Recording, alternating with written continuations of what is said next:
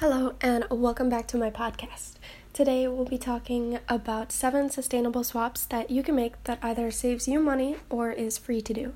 I think a big misconception that people make about a zero-waste life is that it's an expensive lifestyle, which is not true. I have saved an incredible amount of money by making swaps, and now looking back, I can't believe I hadn't done this all along. Anyway, I'm being vague, so let me just actually get into it. My first tip is to use rags instead of paper towels.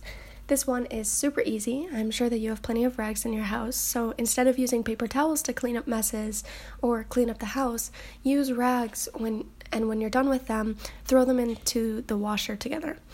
This saves you money on wasteful paper towels, and this can be a way to use old t-shirts. Being a student, I have accumulated a lot of t-shirts, so when there are ones that I don't really wear anymore, or my dad has old t-shirts, I cut them up and turn them into cleaning rags. So instead of tossing them out, I can repurpose them. It's reduce, reuse, repurpose, right? No? Okay, moving on. My tip number 2 is to stop buying plastic water bottles and start using a reusable one. Alright guys, it is 2019. We should not be using plastic water bottles unless that is our only option. The plastic leaks chemicals into your water and they're bad for your wallet too. If you don't like tap water, then invest in a Brita or a water filter, but your wallet, body, and the environment will thank you if you stop buying plastic water bottles. Tip number 3 is to reuse food containers. Instead of buying those plastic Tupperware containers for your food, which can cost a lot of money and end up breaking down over time anyway, reuse the containers that you get when you finish your food. For me, my biggest sources of glass containers are jam jars and peach jars. The other mason jars that I purchased for really cheap at an estate sale, but I will talk more about those in another episode because they deserve a whole episode of their own. Anyway, this tip saves you money, prevents a container from being thrown away or recycled, and glass is a lot better to keep your food in anyway. Tip number 4 is to make an all-purpose cleaner.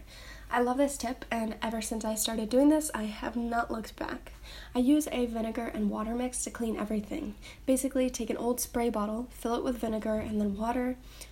Just know that the more vinegar, the stronger the cleaner is. So for let's say wood flooring, you want to have a weaker solution. In general, I do about 1/4 vinegar and 3/4 water. When you use this, it first smells a lot like vinegar, of course, like when you spray it on the floors, but the smell quickly dissipates. And if you want to have a fresher smell that lasts, soak some lemon and orange rinds in the bottle or add essential oils to the mixture. This is so much better than buying toxic chemicals for your home, which is bad for the environment and your health. Vinegar kills bacteria, and it is much cheaper. Tip number 5, and my personal favorite, is to shop secondhand. And this is one of the changes that has really changed my life. Going to a Goodwill, the Salvation Army, or really any thrift store in your area can save you a lot of money. It's the best way to buy clothes because you're reusing what has already been produced instead of buying something new. It saves you money, plus you can find really unique items. It's way more fun to get a good find at a thrift store than to leave a store with a mass-produced clothing item and an empty wallet. This can also apply to home goods. I spent the summer going to different estate sales with my mom to get everything I needed for my new apartment.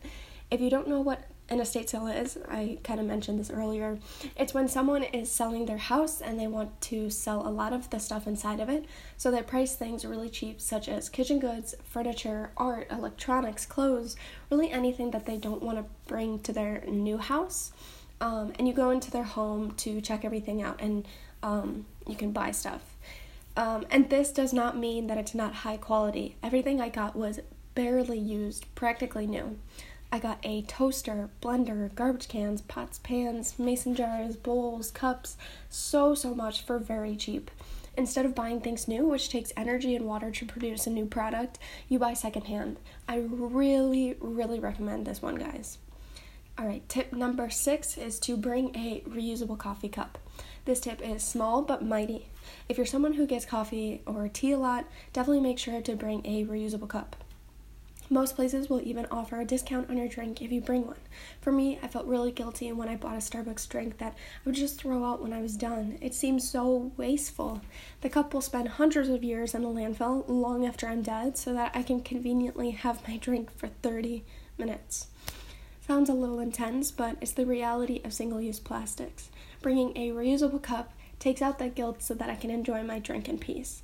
And speaking from personal experience, on my college campus, if you look into any of the garbage cans, there is just loads and loads of coffee cups, Starbucks cups, cups from boba, whatever, you name it, it's usually drink cups. So imagine if we brought reusable cups, how much waste that we could reduce, how much waste that our college campus could